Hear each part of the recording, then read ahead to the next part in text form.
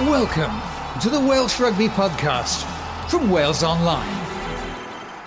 Hello and welcome to the Welsh Rugby Podcast by Wales Online, brought to you by Gulliver's Sports Travel. I'm Ben James, and today I'm joined by just one rugby writer, that's Simon Thomas.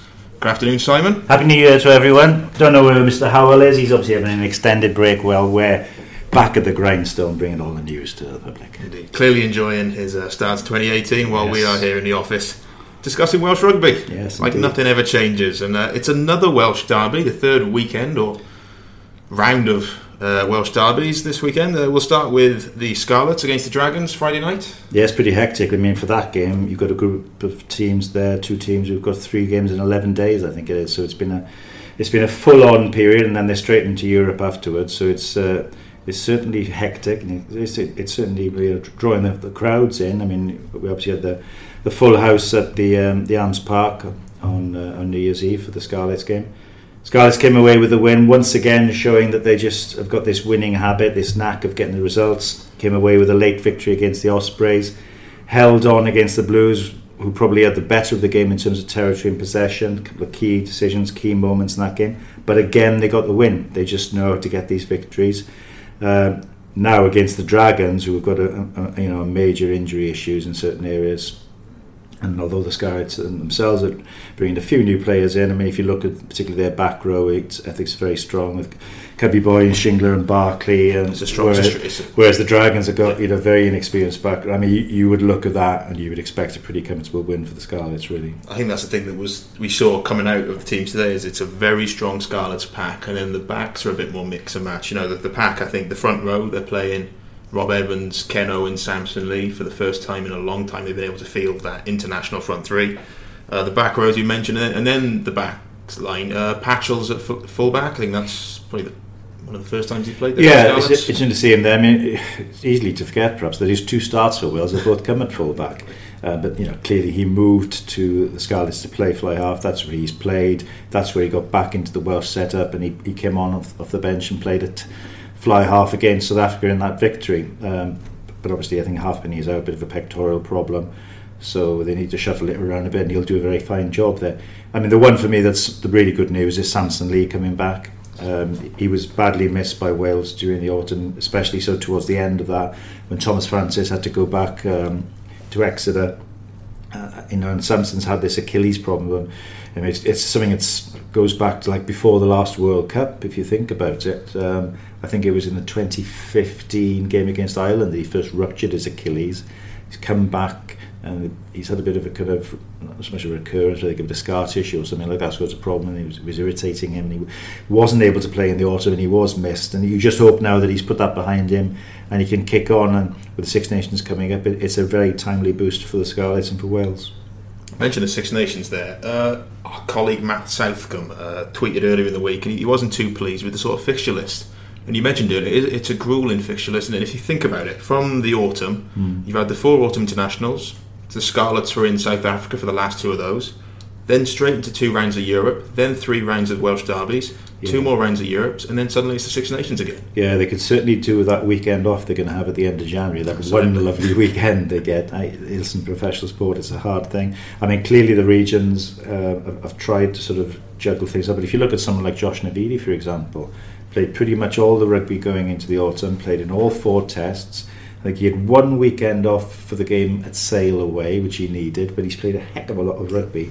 He's not in his own, but that is the nature of the beast, and it does take its toll, and you can see how much it takes its toll by the injury list that Wales have been hit with, with a month to go before the start of the championship. It's an increasing list. Exactly, we'll get onto that in a little bit. Onto the Dragons team, again, there's no place for Gavin Henson. Yeah, it was very interesting to see him in a kind of mea culpa, putting his hands up fashion, admitting, in response to someone's tweet, he didn't play very well against the Blues, and he lost his place as a result for the next match the Dragons had against the Ospreys, and he's not involved again now. So he was, let's be honest, he had a disappointing game against the Blues. He was put down on his backside by Owen Lane. He was found out a little bit with stepping up the line for I think it was Ray Lilo's try.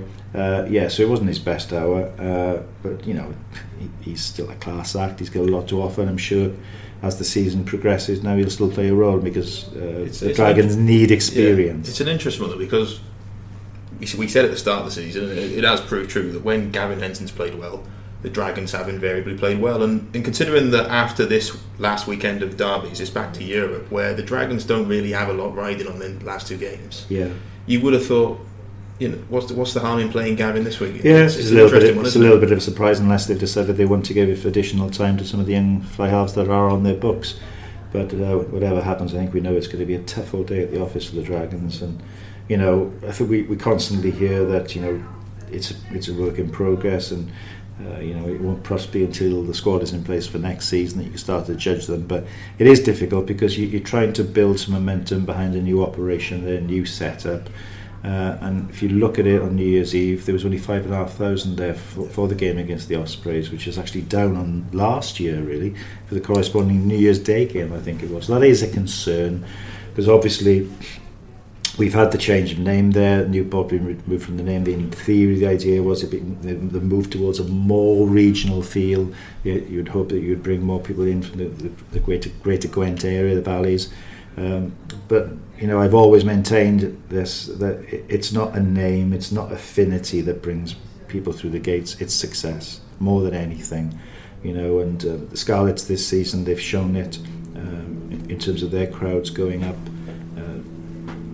It's going to be difficult to build a crowd until the results improve, and it's difficult to get the results improving until you have the real input of players. But I suppose you just have to be a little bit patient in terms of the performances on the field, but let's not just pretend that dropping the Newport name is suddenly going to get hordes of people coming down the valleys. It doesn't really work like that. Well, it's been a tough December, and you feel like it was a December they probably would have been targeting, because if you look at the way the Dragons have set up this season, it's been home games have been the priority, away games less so, and December they had 5 home games all in a row. And the only one they won was against NSI, and that was a 15-0 win, wasn't it? Yeah. They've drawn the other one against Ulster and then lost 3. Yeah, basically the results aren't significantly improved from recent years. There's still an awful lot of work to do, and in fairness, Jackman is the first to say that. And they haven't been helped by losing some key players to injury. I mean, their back row, they've used so many players this season. Another young debutant this weekend again. So it's a struggle for them, and you don't see it get any easier this weekend. Well, that's it. Another young debutant. The average age of the squad is 22 this weekend.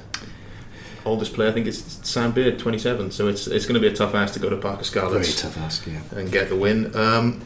We'll move on to the other derby. That's the Ospreys hosting the Cardiff Blues. Hopefully the Liberty Stadium pitch will be holding out. I'm not sure if you saw the midweek football match. I did, yes. Well, it was very heavy rain, wasn't it, in fairness? I mean, to get through that was an achievement. I mean, it's generally been a good pitch, and it should hopefully be a good game, this one. The Blues were very, very frustrated. You could see, speaking to Danny Wilson after the game, spoken to him since again. He's no less frustrated, having watched it back, that game against the Scarlets, because they did have the opportunities to win the match. There were some absolutely pivotal decisions there. Probably the biggest one was the incident where James Davis pulled off a steal on his own line as the Blues were pressing. Listen, the great open sides of the game have been very adept at living on the edge, living on the limit, pushing the laws and getting away with what they get away with. On another day, James could, because he did come in from the side. On another day, Cubby Boy could have been, penalised and maybe yellow carded, but he got away with it, and the Scarlets won the game. It was just one of those occasions where he rolled the dice and it rolled the right number. But it worked both ways. I mean, I think it was Ellis Jenkins' try. When you look at that looked like he didn't quite reach the line and get grounded. So it does swing both ways. There was the other incident from, I think it was Gareth Davis scored off the back of scrum, didn't he? We had Gareth Davis' try where there was the decision against James Davis again. Yeah. That was mixed opinions. I think he might just have got that one right, Clancy, because James wasn't probably fully bound. I think by the letter of the law he got it right. But there were other ones. There were other issues, like there was the deliberate knockdown by Tad Byrne, which could easily have been a yellow card. And if you remember, just after that, then when they kicked to the corner, there was the forward pass given against Jared Evans to Lilo, and that looked a bit dubious. Look, but you can pick these things out, and generally over the season they kind of balance each other out.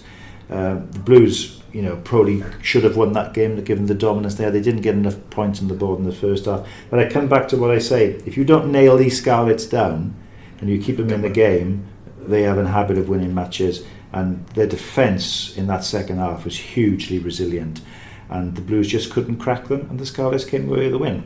So the Blues now go to the Ospreys, needing really to get a win to make it a positive Christmas for them. And then the other side of the coin, you've got the Ospreys who've just beaten the Dragons. We want to continue that momentum. So it's not a happy hunting ground for the Blues. Liberty Stadium, number one there for a long time. But I find that one quite a hard game to call. I really do. Ospreys will be without Dan Lydiat. And Rhys Webb could be a doubt as well. Yeah, they do have sort of back row issues a little bit down there. Which is ironic. We were talking today about they've got a Welsh international back row who doesn't seem to feature in Sam Cross. That's been an amazing story all round that. Webb showed, I thought, against the Dragons what a fine player he is. Again, he would be a loss. It's going to be a very, very interesting game. If you look at the Blues over Christmas, their driving lineup, particularly against the Scarlets, was very effective. Whereas the Scarlets gave them a few problems in the scrum. Now, I think Arhep is a strong scrummager. That would be an interesting test. And I think Gethin Jenkins comes back into the mix for the Blues, so they have two experienced loose heads there in Gill and Gethin Jenkins. And for the first time this season, the Blues are picking pretty much from full strength squad.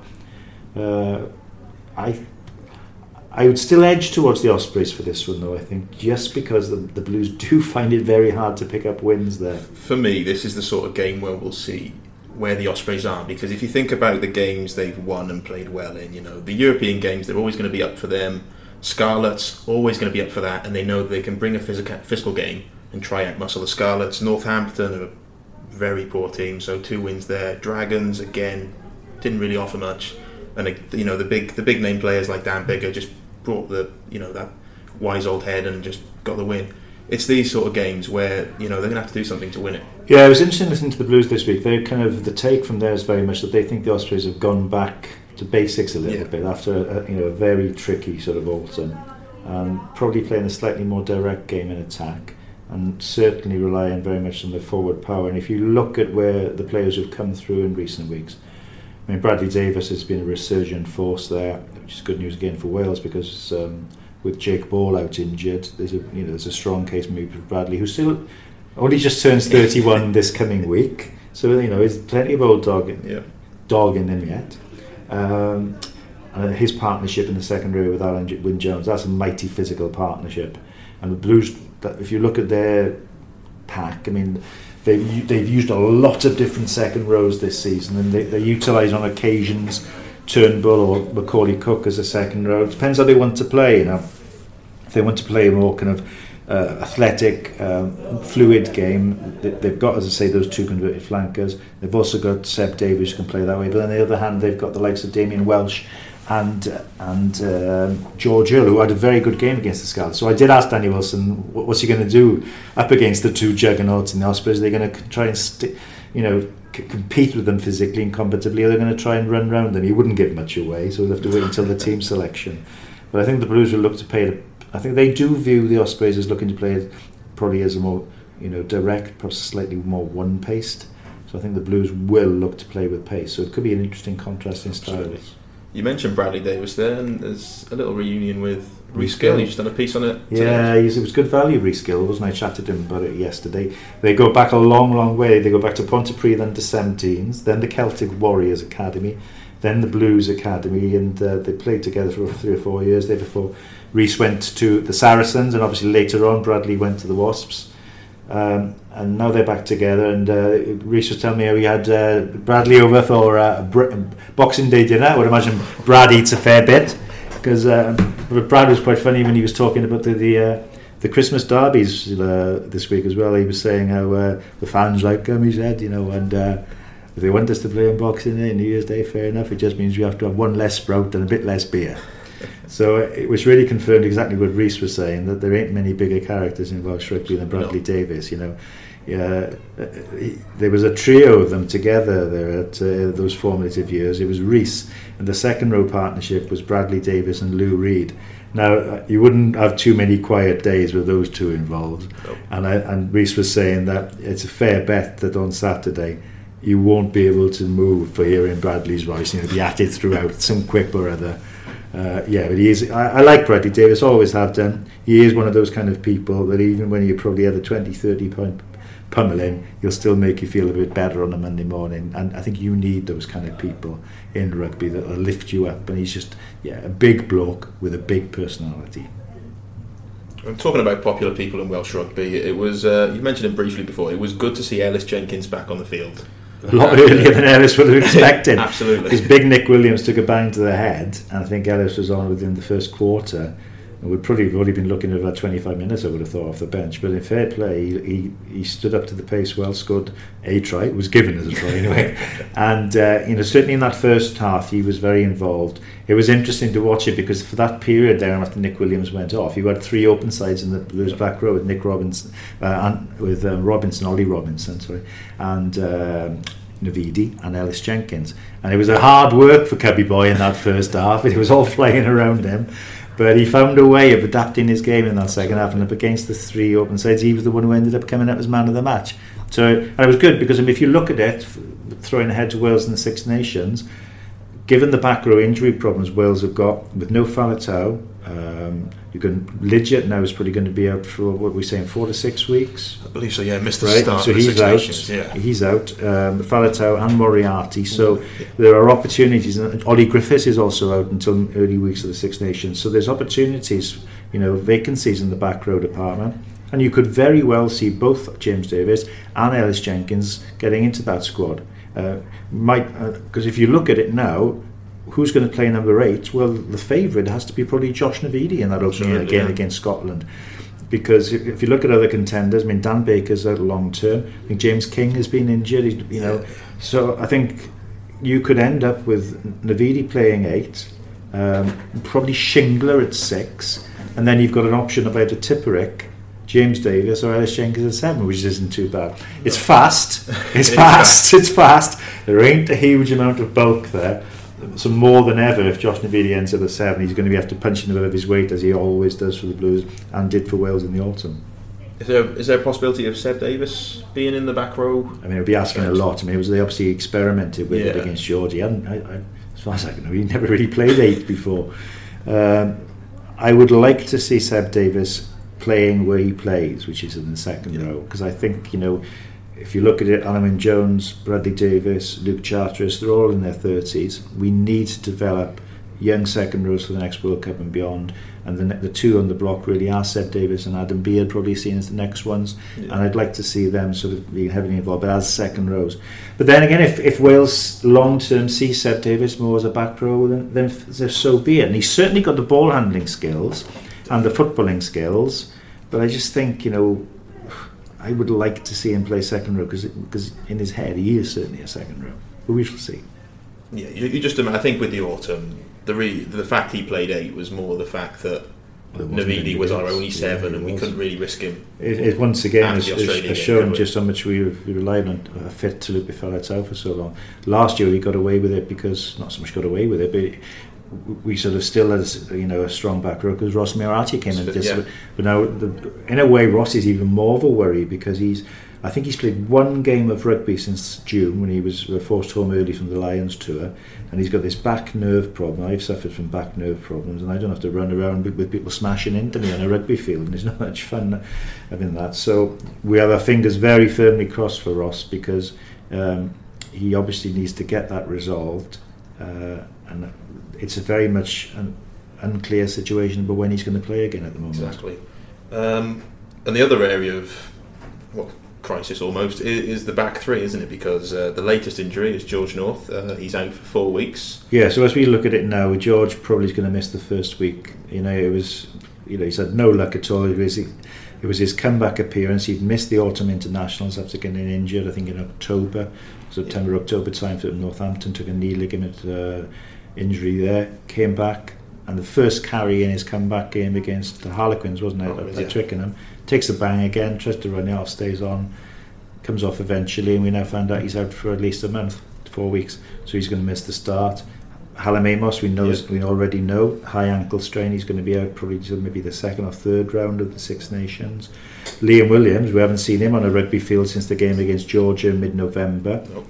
Now in December, Mark McCall, the director of rugby at Saracens, said that their hope was he'd be back in 3 or 4 weeks, which brings us to round about next week. But I noticed in the Saracens injury update this week, while McCall was referring to how Bitoje and Billy Vunipola were coming through and nearing readiness, no mention of Liam. So it's gone quiet on that. So again, fingers are very firm, because we could really do with Liam Williams coming back in town, but there's not long to go now. So if you take those 3 are all currently out of the equation. Steph Evans is suspended, won't play probably now again until the Six Nations after his sending off against the Ospreys, the tip for the hit on Ben John. You start to cast around, you say Halfpenny, who some people have said, they should be looking at someone else who brings more attacking options. He's probably now the first name there. Yeah. And then who's going to play on the wings? Steph Evans, it was a mixed bag in the autumn, scored a good, well-taken try against Australia. Some defensive issues. It was a learning experience, a tough learning experience for him. But I'd like to see his talent persevered with long term. But do you start him? And if you've got other people then coming into the equation who've been there before, like Alex Cuthbert is fit again now, starting again. A lot of people, he's somebody that the keyboard warriors love to have a go at, but Warren Gatland has always been a fan, has often talked about looking to get him back up to form, the form that made him a Lion in 2013. You've got Aled Brew playing well at Bath, and of course you've got this youngster Josh Adams. Exactly, he is. The young lad from Hendeen, Netley, who was released by the Scarlets, I think it was 2015, Affidolia, and in the one game for them, never really got a look in. Went to Worcester, first season, he spent quite a bit of that out on loan in Cinderford, but last year and a half, he hasn't looked back, and he's currently the top try scorer in the Aviva Premiership, 9 touchdowns there, one other one as well outside the league. 6 in a row. He's big, he's very, very quick, and he knows his way to that whitewash. Now, he's a youngster again, 22. But if you're looking on form, he's certainly got a strong case for inclusion in that squad, possibly inclusion against Scotland. But then again, if you come on form, the other person who you would think would be a little bit of a no-brainer for a squad call-up would be Dan Evans. Absolutely. Top try scorer in the Champions Cup, 6 tries, a brace against Claremont, Northampton and the Saracens. Has been excellent for the Ospreys this season, but as he has been for the last 3 or 4 years, but he just keeps getting overlooked, and you kind of think he probably will be again. So you then start to float around who else could come into the back 3 occasionally. Obviously Owen Lane has come through now for the Blues. He's only just turned 20. He's only made his debut for the Blues in November in the league against Connacht, and he's essentially an outside centre, but he grabbed his chance in the wing with the injuries there, and he could be coming to the outside of the frame. You've got Ashton Hewitt as well, who's back playing again, but you've got lots of names, but there's no one really grabbing it. I think Josh Adams is an interesting one. That is a very interesting. Playing against Bath, I think, this weekend. It'll be interesting to see how he goes there, because he might be going up against Aled Brew. They certainly may both be playing.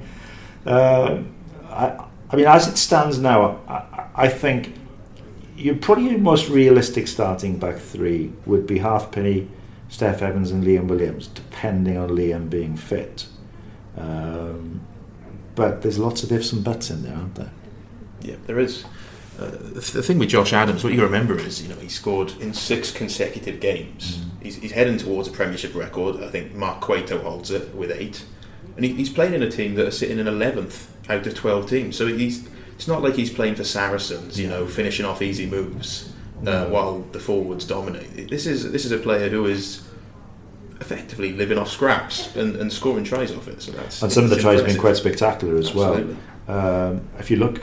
It wasn't so much like beating 20 men and going through everybody, but the try against the Saris of the week, that was just sheer gas. Winning a foot race for the ball, and the 2 tries he's got at London Irish, they were excellent scores. And if you were looking at the Welsh winger on form at the moment, he'd be a man. And that's maybe the pleasing thing as well. It's the pace, because how many wingers have we gone through in the last few years where we've gone, they're good, but they haven't quite got international pace. Tom James. Hal Amos for a long time had been written off. Steph Evans, that was some of the calls for him, hasn't got enough pace at this level. It's just good to see a winger with out and out pace, isn't it?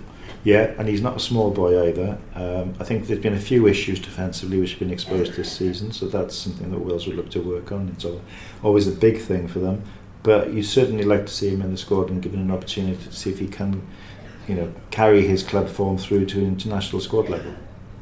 We'll just touch briefly back on Dan Evans, the one thing that maybe not annoys me, but I just can't see it. Now Josh Navidi got his chance in the autumn. Yeah. We get the impression that James Davis is going to get his chance. So why isn't it different for Dan Evans? That's the weird thing for me. It's not like Gatland's being stubborn with all the players, as him and Eddie Jones so often are. When there's a public clamour, they tend not to pick these players. Yeah, I mean, Aaron Shingler was probably out in the wilderness for a little while, played well for the Scarlets, has got a second chance. Josh went 4 years without playing for Wales between Japan and the summer tour of the South Seas. Gatland had never picked him in a squad, did it, before this autumn? So they have showed a willingness to give people who have consistently produced form an opportunity, except in the case of Dan Evans. Now, only they can tell us what it is in particular that they have issues with. He's a solid defender. He's not the world's greatest defender, but he's solid there. You know, and he picks a gap in an opposition defence like few players in the modern game, and he scores tries, and he's got a good left boot in him. Maybe they see that it's lack of out and out pace. I don't know. I'm sure it's a question that will be asked again if he's not involved in the squad. And you feel like they're the things we need, because we're going to lack a left boot. John Davis is out, and his left boot has been key to us. Hey, look, they may prove us all wrong and pick him. Who knows? You know? But what does Dan say himself? They just don't like me. Certainly know. I know the feeling, Dan. I certainly know how that feels. So yeah, we'll finish with predictions for the two games this weekend. So Scarlets against the Dragons at Parker Scarlets. Bonus point victory for the Scarlets. And then Ospreys against the Blues. Ospreys win, losing bonus point for the Blues. With, I think, man of the match will be, I'll go for man of the match, Scott Baldwin if he plays, because I think he is someone who has been outstanding in recent weeks. He has turned the corner, hasn't he? He has really turned the corner since the Lion King incident, and he's a top bloke, and I like to see people who come through adversity and deliver, and I think he is someone who's pushing hard for a Wales squad selection. Absolutely. There's a piece online we've done with him, one of the best interviews you'll probably read this year from a rugby player, about his sports psychologist. Yeah. I'll leave that for you guys at home to find online and read. That's all for today. You can catch all the latest news and updates from all the games this weekend on Wales Online.